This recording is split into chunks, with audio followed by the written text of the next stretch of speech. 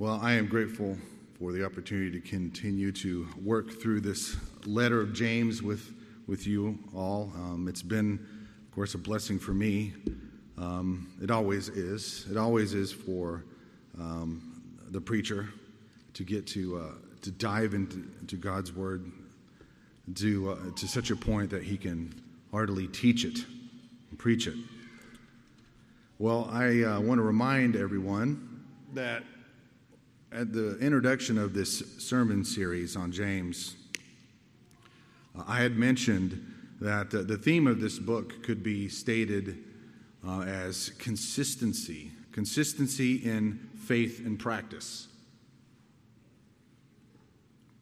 Well, and I mentioned this already, that this would equate to wise living, and not just simply focused on being wise for oneself, but being wise for the benefit of the local church.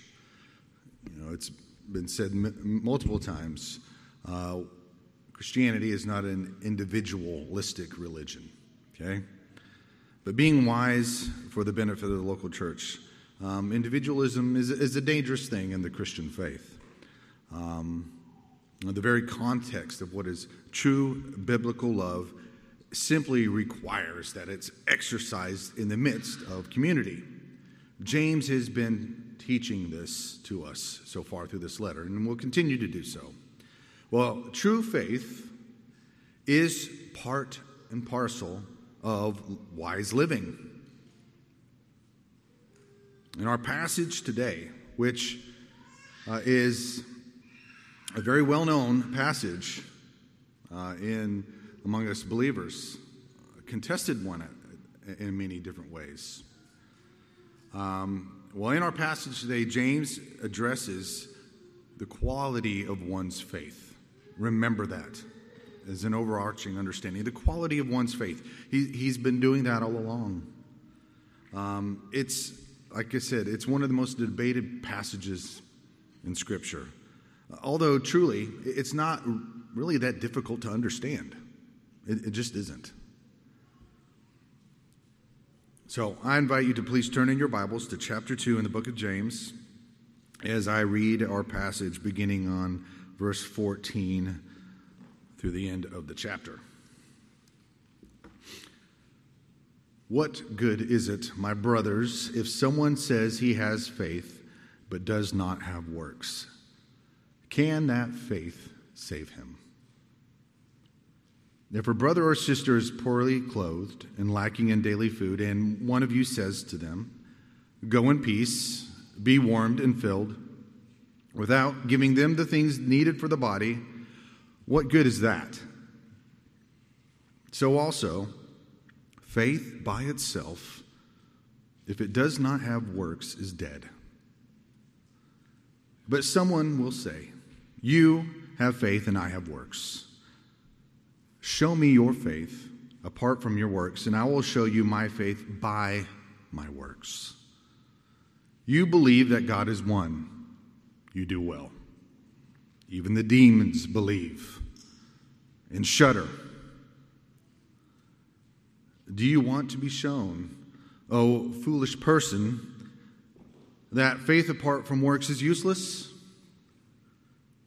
Was not Abraham our father justified by works when he offered up his son Isaac on the altar? You see that faith was active along with his works, and faith was completed by his works. And the scripture was fulfilled that says, Abraham believed God, and it was counted to him as righteousness, and he was called a friend of God. You see that a person is justified by works and not by faith alone. And in the same way, was not also Rahab the prostitute justified by works when she received the messengers and sent them out by another way? For as the body apart from the spirit is dead, so also faith apart from works is dead. This passage, I want you to view it as a part of James's overall thematic argument of the letter that we've been wrestling through so far. It's striving toward a genuine faith, and that much becoming more closer to becoming perfect and complete.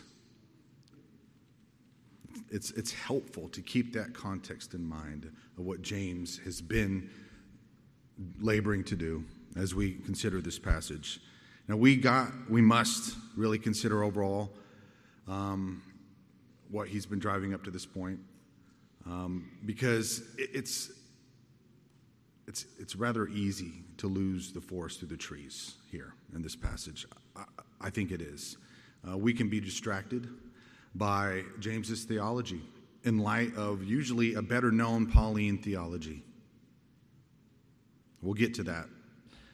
Well, just as James argued for doing the word and not just hearing the word, so he argues for works that evidence a true faith, not faith with nothing good to show for it. Now, he isn't trying to tell the church to simply have faith in God.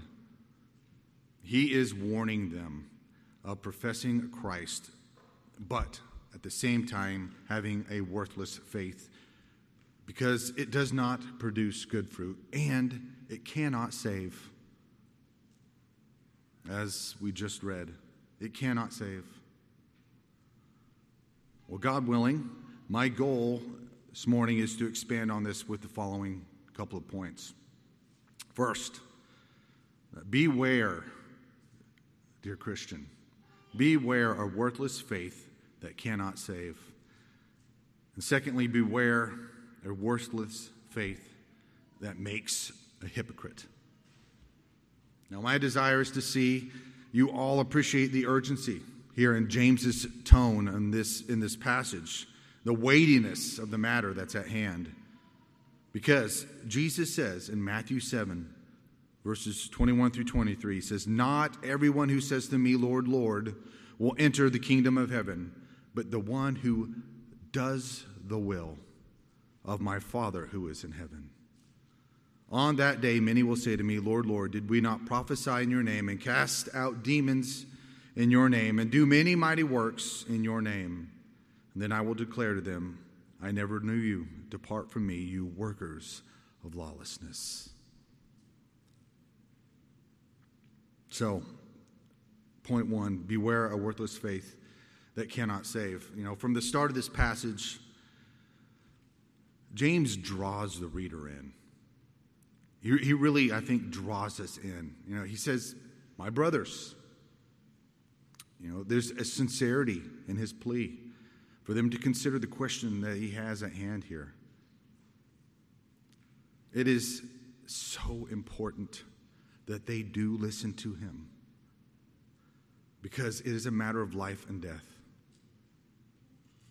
It's that serious. Well, first, what does he do here? He questions their reasoning. What good is it if someone says he has faith but does not have works?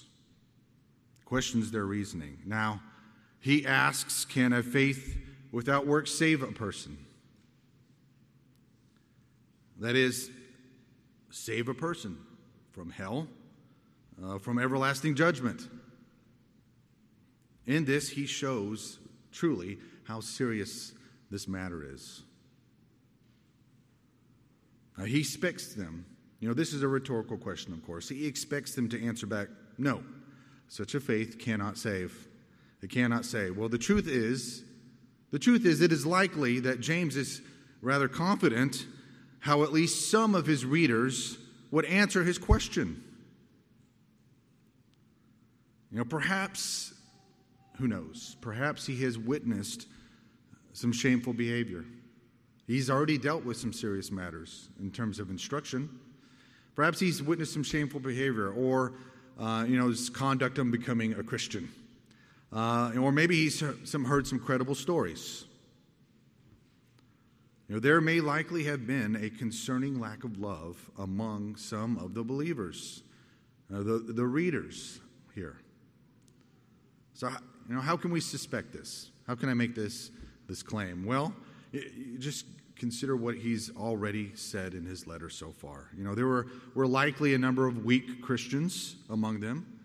At the beginning of this letter, what did he do? He impressed very heavily upon them their need to seek wisdom from God. They needed to be taught this. Prayerfully, without doubting God's goodness and power, seek wisdom from God. There was likely a number of Sunday-only Christians among them. Hearers only, not doers of the word. There was likely some who possessed a worthless religion, void of the love that considers those who are in need, and yet entangled in the unscrupulous affairs of the world, those things that stain. And there was likely some who lacked mercy, played favorites, thus dishonoring the poor brother among them. This sin of partiality. All of this, it spelled out a workless faith.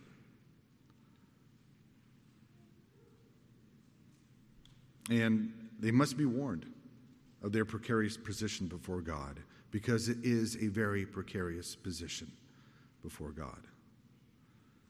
It is a kind of blasphemy to disguise an impure life under a profession of faith. Do you understand that?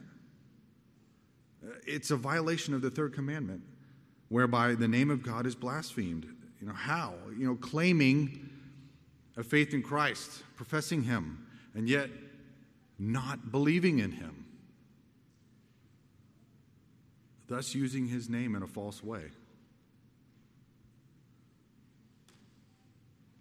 I know there may be some who listen to this sermon, maybe some here among you, who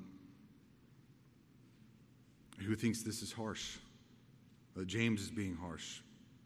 But this is truth. There will be some who come to God someday, before his throne.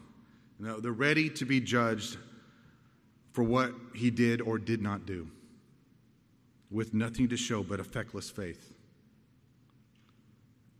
In this whole discourse, the apostle shows not what justifies, but who is justified. Again, let me repeat that. He shows not what justifies, but who is justified. Not what faith does, but what faith is, what true faith is. His focus is on what it looks like. What does faith truly look like? He uses an illustration in our passage to offer an answer to his question in verse 14. I'm always appreciative when the author of Scripture already gives me the illustrations. Makes my job a little bit easier, I guess. Well, he illustrates that just telling someone who is in true material need to essentially be well, without actually giving them something that satisfies their need, that it does the person no good, and it truly does them no good. The person who says, it does them no good as well. Well, the same thing goes for faith without works. It does the person no good. The person in need goes without clothing, without food, and the person professing such a faith dies in his sin.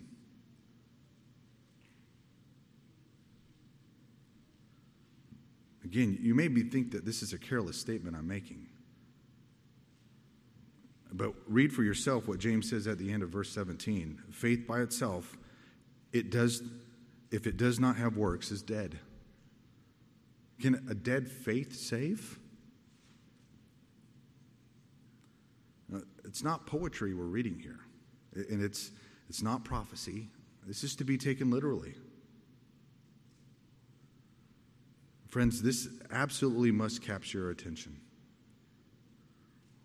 All of us The illustrated here that he's given to us, undoubtedly, it reflects conditions that are among at least some of his readers. Now, I'm sure that James remembered what Jesus taught in the telling of the parable of the tenants to the Pharisees in Matthew 21, where what's he do? He likens these Pharisees unto those insolent and murderous tenants who eventually even killed the son of their master, hoping for the inheritance for themselves.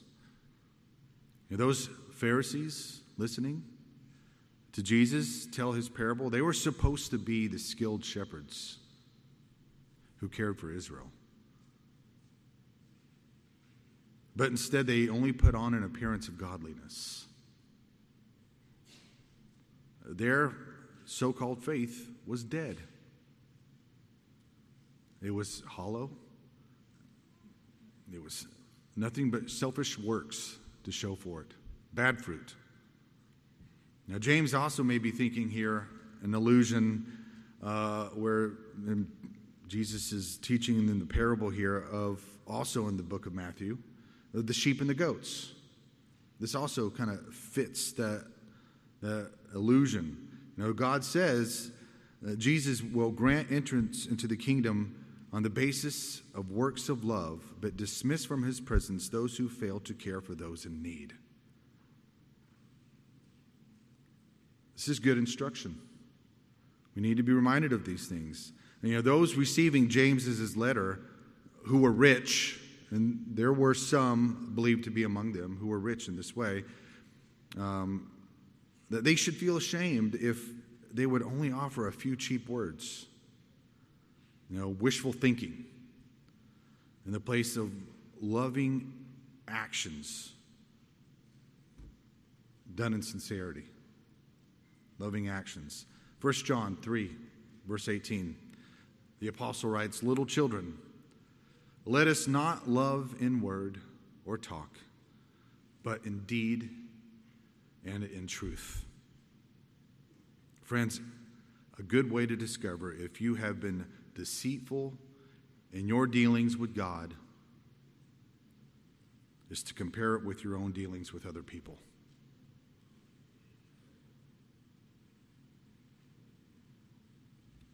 Coming to verse 17, I believe this verse is the key verse in this passage. There may be some that would call their profession faith, that I have faith. Their words make it look like faith. It sounds like faith. But in itself, it's dead. James does here is he illustrates its worthlessness. It's a dead faith. It is a false faith. It can't do any more than a dead body can. Now, why is such a faith described as being dead? It's because, friends, it was never united to Christ. It was never united, that source of life. You see, a true faith, it plants us squarely in Christ. And we receive our life from him. Paul says in Galatians chapter 2, he says, "I have been crucified with Christ. It is no longer I who live, but Christ who lives in me. And the life I now live in the flesh, I live by faith in the Son of God who loved me and gave himself for me." Concerning this, what James has written, even what Paul has said here, Puritan Thomas Manton, he wrote that faith is the life that animates the whole body of obedience. A true faith should evidence itself in obedience, these good works. So, friends, ask yourself regarding your faith. Does it receive life from Christ? And so, therefore, does it act upon this life-giving faith? Now, would you be willing to stand before God on the day of judgment with faith that is fruitless? I suspect you all would say no. I would suspect those who only have a profession would say no. But that is not a plea that anyone should want to take before God on the day of judgment. You know, people have a tendency to only think about the here and now. We do. And now we worry about a lot of things in the future. But we're not often have a tendency to be wise about and planning for that, right? We really often just think about the here and now, not things eternal in our natural state. You know, with, again, little to no consideration for the eternal, and certainly for those who are without true faith. Now, it's good that one would examine himself in this way, asking, can the faith that's seen in my life, can such a faith stand before God? Can it save? Can the faith that you have stand before God?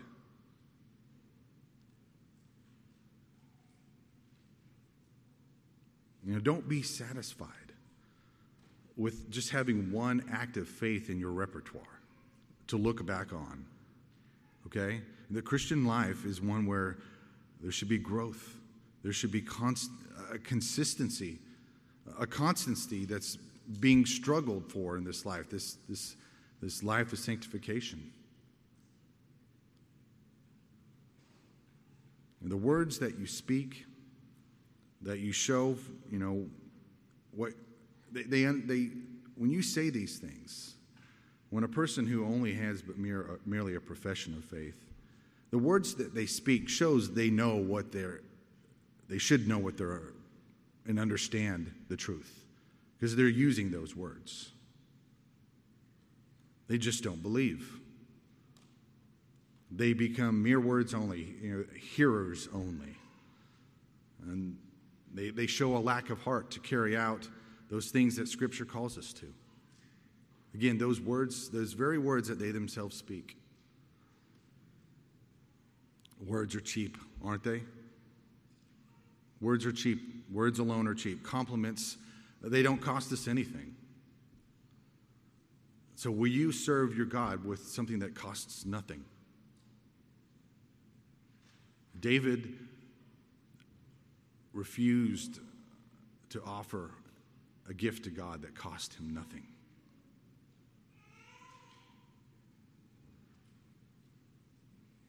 Well, James told us what a person's pure and undefiled religion looks like. It is one that is marked by good works, such as caring for those who are needy. It is also evidenced by good works, such as keeping yourself unstained by the world, keeping yourself chaste and pure. And beloved, for your own sake, judge your faith by the evidences of the results of grace working in you. Are there good works to show for the grace that you claim to work in you? And yes, judge others by their works. Judge others by their works also. And consider this regarding a brother or sister with good works to show for their faith.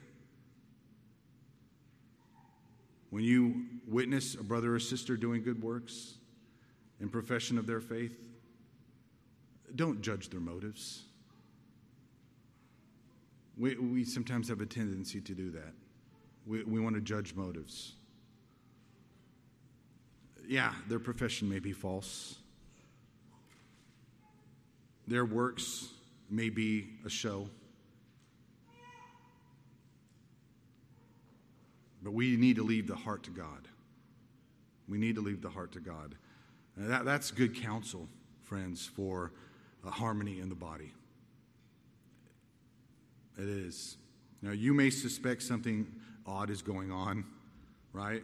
So be wise, be prayerful, certainly, with your dealings with others. But remember Christ's words, with the judgment you pronounce, you will be judged. And with the measure you use it will be measured to you. Meaning, that undue harshness That judgmental attitude that you may show to others will result in you being treated the same way by God. It takes wisdom here, friends. Where there is life, there will be action. A godly faith is no different. In Jude 12, hypocrites are said to be without fruit and uprooted, twice dead. Twice dead. Dead in their natural condition and dead in their profession of faith. Twice dead. And then uprooted, lacking the life-giving influence from the Spirit of Christ. Which brings me to my second point here. A worthless faith that makes a hypocrite. Now, this section in our passage begins with verse 18 and takes us to the end of the chapter, where James is essentially arguing the point that he made in verse 17. Okay? Now, he puts up a challenge starting off in verse 18, introducing a straw man for an imaginary debate. Okay? This person, this straw man, is a hypocrite who argues that a true faith, can exist with no good works to show for it, no good fruit. So that's the argument that James is putting up here in this straw man. Show me your faith, he says. Show me your faith apart from your works, and I will show you my faith by my works. Now we're getting into some contested areas here now. Okay, and we will be. But it's not that difficult to understand. Actually, in keeping with the theme of James's letter regarding wise living in the community of Christ, James is arguing the matter of what wise living, what skillful living looks like, just as much as he's arguing what faithful living looks like. To James, these things go hand in hand. Faithful living, wise, skillful living. Well, the dispute that James imagined here does not lie so much between faith and works. That's not where the dispute necessarily is. Not as much as it is between a faith that's pretended, you see, and a faith that is revealed by works. Now, this person's faith claims the belief that God exists, even that God is one. Okay? Now, we should also recall that perhaps a majority of James's readers here are Jewish Christians, for whom the Shema would have been among the most basic of beliefs. Hear, O Israel, the Lord our God, the Lord is one. But what does James do? He goes on to scorn such a faith as only believing in the same thing that demons believe and shudder. In fact, the more these demons think about God, the more they shudder. Now, this truly is the misery of demons, of damned men and natural men. That the horror of God's judgment stands before them. That they cannot think of God without horror. Whereas for the saint, there is peace, there is comfort. There is the God in whom they enjoy. These demons, they have an assent that causes horror, it causes torment. And what I mean by an assent is they express an agreement. They express agreement. I believe this. I know this is true. Did you know that? Yeah, of course the demons know that Christ died for the sins of the world. They know that.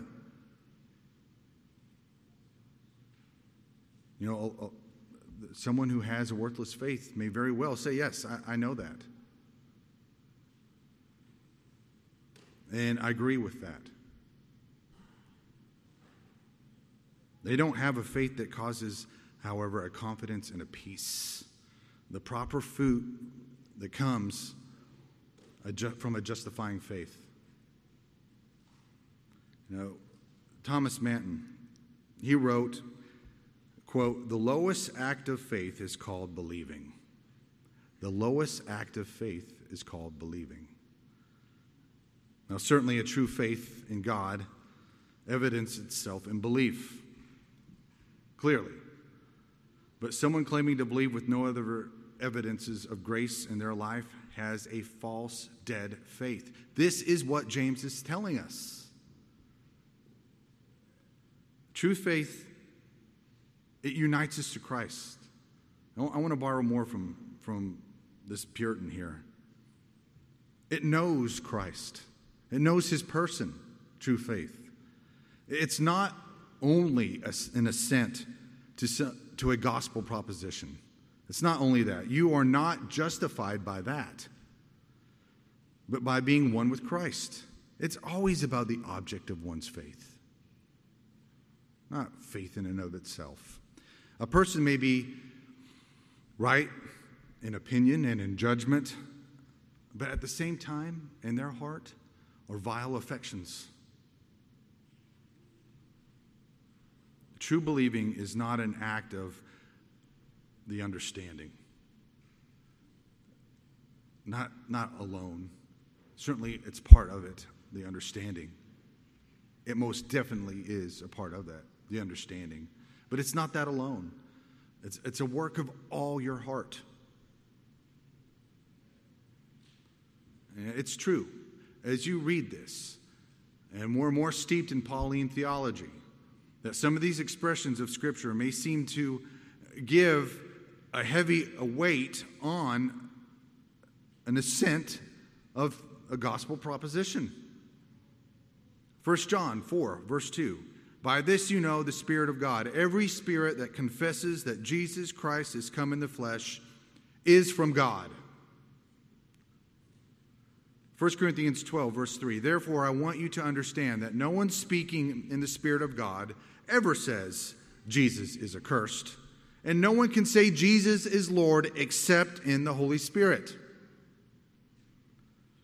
But, friends, these passages, they either show that assent, at least where it is serious, comes from a special revelation, as it came to all of us as a special revelation, as opposed to general revelation.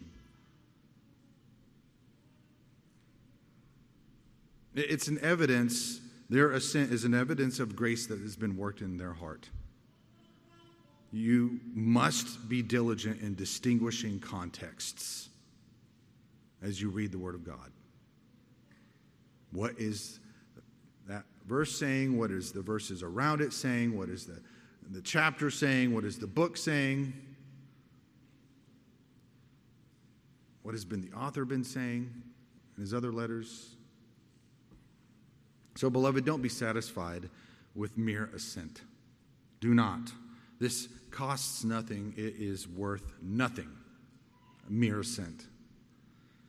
Giving mere assent is in an express faith in Christ. It may have an embodiment of knowledge, as we see in Romans 2, as well as a form of godliness, as Paul talks about in 2 Timothy. But having nothing but an embodiment of knowledge, it's nothing but some idea of truth in your brain. It's necessary, but that's not enough when there is no power or goodness to change and transform the heart. Which is why Peter writes, "Therefore, brothers, be all the more diligent to confirm your calling and election." That's for all of us to hear. Next, in verses 20 through 25, James offers proof that faith and works are seen together. So in verse 20, along with verse 17 and 26, James repeats his point, which is following the illustration that he's given. All right? He uses in this illustration two examples that in men's eyes are really extreme opposites to prove his point. I believe that's partly what James is doing here. Examples from the era of the Old Covenant. First, the faithful example of Abraham, the father of the Jews. Using his bold act of faith in offering up his son, the son of promise. Isaac, offering up Isaac on an altar. Why? Because God told him to do it. In verse 21, was not Abraham, our father, justified by works when he offered up his son Isaac on the altar? Romans 4, verse 2, seems that it would deny what James is claiming here in verses 21 through 23. Romans 4:2 reads, "For if Abraham was justified by works, he has something to boast about, but not before God." Do we have a true contradiction here? Well, I would attest to you, no, we do not. James is speaking about really a unique justification that Abraham received regarding his faith for what he did with Isaac. Okay? Now listen and follow along here, because I don't want to get lost in this, because it's easy to sometimes. Because we're so familiar with that we are not saved by our works, that what James is saying here can be confusing at times. For Abraham the person, he was justified by God, some 30 years before this act of faith with offering up his son on an altar. When he was called out of Ur of the Chaldeans. Called out to specially bless him. Now, when he offered up Isaac, it was his faith that was justified. You could say confirmed, okay? You could say confirmed. Confirmed to be true and right. For that command that God gave to him, it was to test his faith. Therefore, his obedience to God, it did two things. First, it renewed the promise of Christ to him. That this would come. That the offspring would come. It renewed the promise of Christ to him. And secondly, it gave him a testimony and a declaration of his own sincerity. That he did truly possess a sincere faith. That is powerful to the believer. Assurance of faith is a beautiful gift from God. So understand here that in Paul's sense of justifying faith, a sinner is absolved, is pardoned by a true faith in Christ. But in James's sense of using the word here, James doesn't disagree with that. But the way James is using the sense of the word here, a believer is approved, is confirmed by a true faith in Christ. Okay? One of my favorite commentators in this book, Douglas Moo, he comments that most Christians take their understanding of the verb justify from the writings of Paul. And naturally enough, we would. We take it from Paul, but because he gives the term a theological prominence.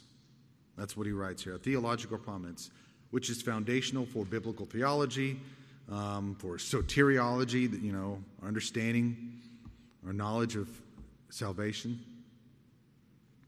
So specifically, Paul uses justify to denote God's initial judicial verdict of a pardon. Okay, it's that legal transaction, that pardon that's pronounced over a sinner who trusts in Christ He trusts in faith.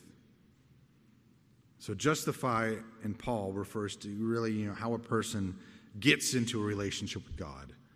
While in James, it means what that relationship under Christ, what it must ultimately look like to receive God's final approval. We are saved in being saved. Jesus spoke in Matthew 11 to the crowds, "Wisdom is justified by her deeds." In verse 22, we read first. It says, "You see that faith was active along with his works." Now, his faith did not rest in a mere profession. Abraham's faith did not rest in a mere profession. It was operative. It was active. It was lively. It had efficacy. And it had an influence on his actions. It worked together with all the other graces that God was working in his life through his Spirit.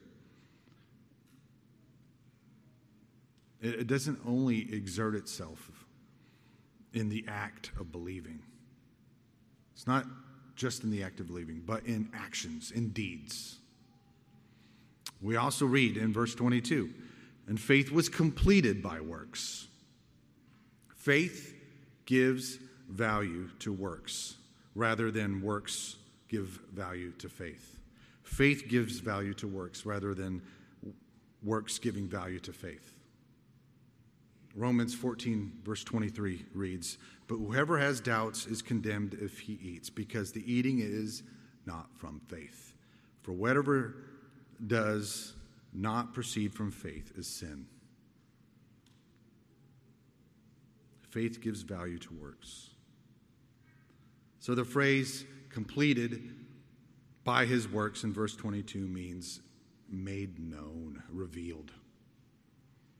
Faith working together with obedience is made perfect. Hasn't James been arguing this case all along? Our faith is bettered, it's improved, it's strengthened as we act in obedience. Just as our physical stamina is improved as we exercise. At least that's what I heard. So, these things work hand in hand. You can't have one without the other. They work this way. Truly, works do not complete faith by communing any perfections to it. Those works among men are flawed. Whose works are perfect but Christ's? But what do? These works, they help stir up and animate our faith. This is part of what James's point is. In this living wisely, this living faithfully. In verse 23, we see that Scripture was fulfilled, meaning that it was seen that Abraham truly did have a justifying faith, that he truly was a believer, and that what happened was out of a true obedience. Scripture was fulfilled. Abraham was a believer in what happened. And by using Abraham as an example, finally, in verse 24, we are told that his obedience is sufficient evidence that a person is justified by works and not faith alone. Justified of what? Justified meaning cleared of hypocrisy. That it is a true faith that one professes. They're not being a hypocrite. It is the hypocrite who calls himself Christian, but is void of the good works that must flow from Christ's indwelling Spirit. That must come about. Friends, sometimes spotting hypocrisy in our profession is as easy as examining our own church attendance. And I know that may sound harsh, but remember, James is talking about life and death here. Yeah, there could be someone putting on a show, coming to church. Church going does not equate someone possessing a true faith, a lively faith. It could be for show. But truly, what argument can you put up for hardly even coming to worship with God's saints on the Lord's day? What argument can you put there? What does that show?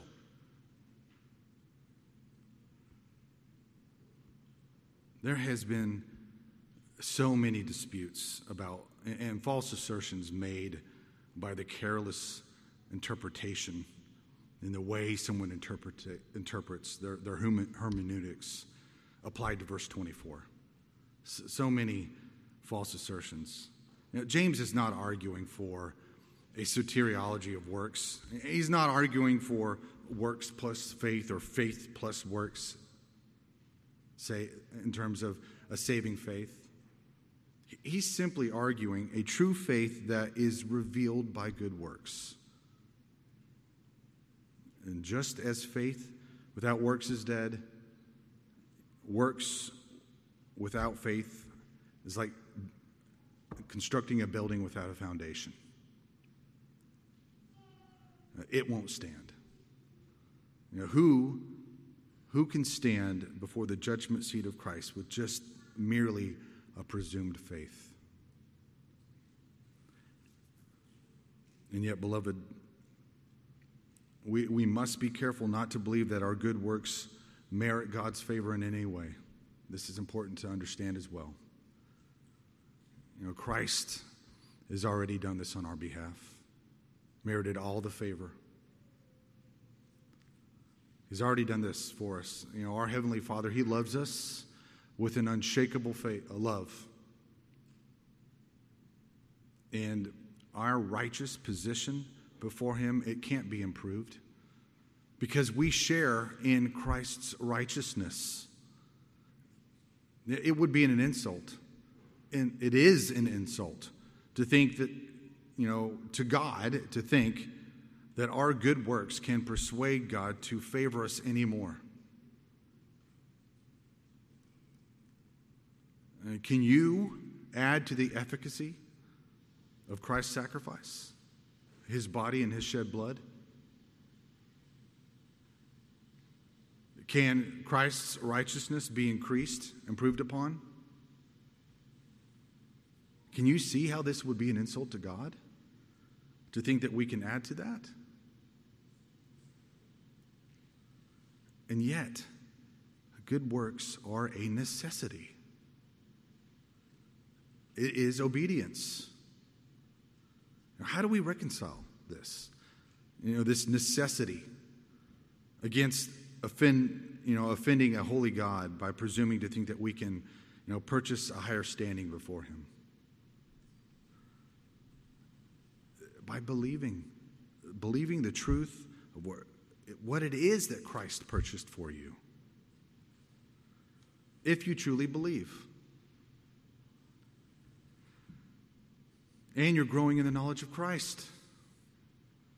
And know this, that when when others speak about not being able to persuade God's favor to yourself, since Christ has already perfectly done this, this does not mean that we cannot aim to please God every day. Our good works, if they are done in faith, they do please God. Our obedience pleases God. Our disobedience displeases God and may earn His loving chastisement. In verse 25, using what James may have intended again to be an extreme example, something on the other side of the ditch among these Old Testament faithful, he uses Rahab, who is known and immortalized in the pages of Scripture as Rahab the prostitute. Poor woman. Well, some people might be tempted to throw, their hands up in the air, give up, say to themselves, I cannot compete with the legend of Abraham. Thank you very much for using him as an example. Not everyone can go as far as Abraham did in the testing of their faith. Who is the great pattern of all believers? But the least faith must produce works just as well as the greatest faith. And so James gives us Rahab as an example of a very weak faith. If she had only said to those messengers that came to her, I believe the God of heaven and earth that he has given you this whole land to possess. I have heard the stories of what he's done in Egypt. I believe those things to be true. Yet, I dare not help you. I dare not act on that belief. That profession of what she would have said would have been useless. It would have been a barren faith. Exactly what James is discussing here. But this belief prevailed so far with her that she did something that was incredibly brave and very helpful for them. She gambled with possible danger. Can you imagine the tortures that she would have suffered at the hands of her fellow citizens if they had known she had done this? But she believed in what God was doing. That is special revelation that came to her in understanding this. It was indeed a great act of faith for someone who lived among these heathen people to be persuaded by the power of God, the God of Israel, that they had a right to that land. No one knows exactly how far her understanding was. It's probably very simple. Well, finally, closing out his argument, James, he repeats his point one last time in verse 26.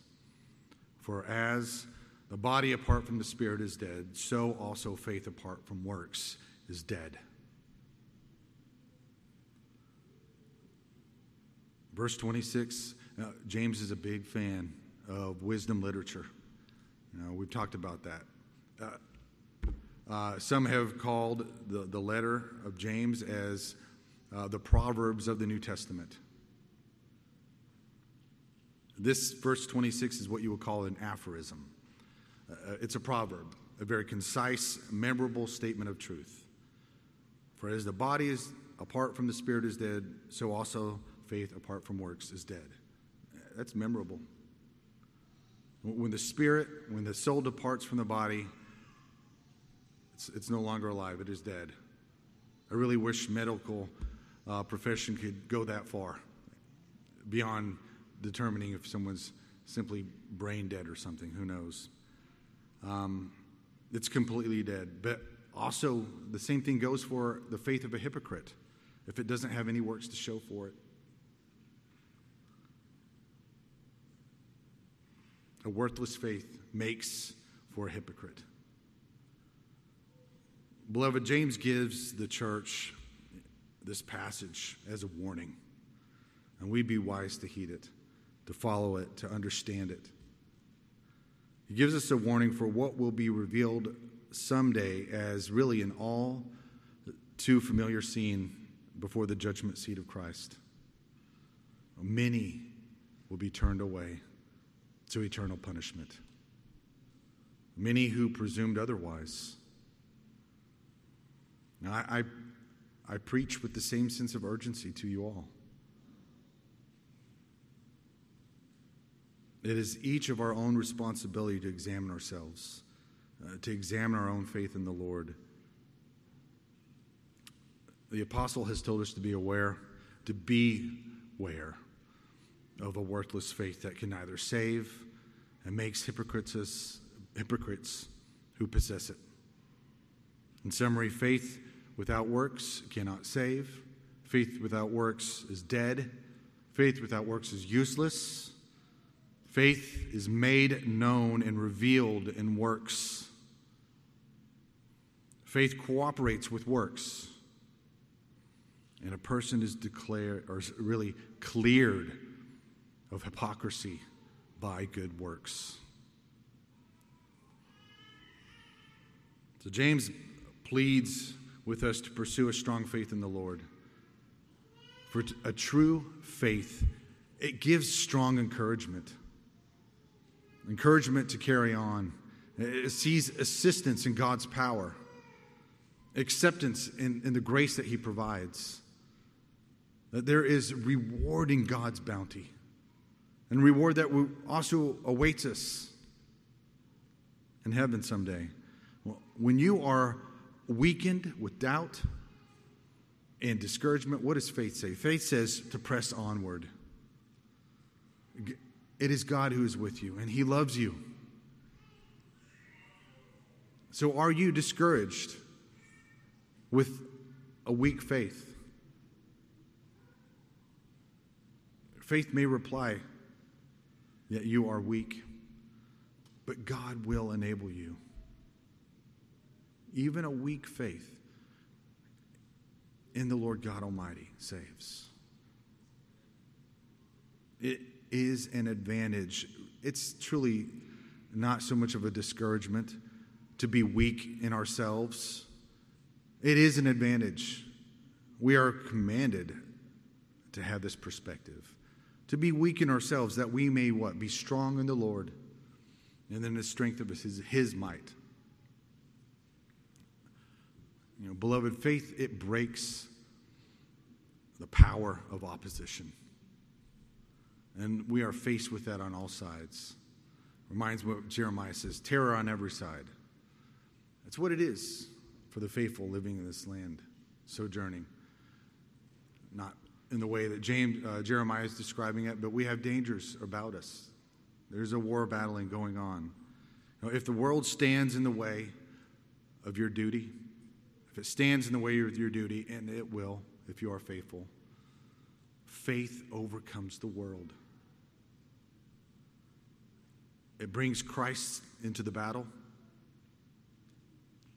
It heeds the Holy Spirit's replies and arguments that are made to your spirit.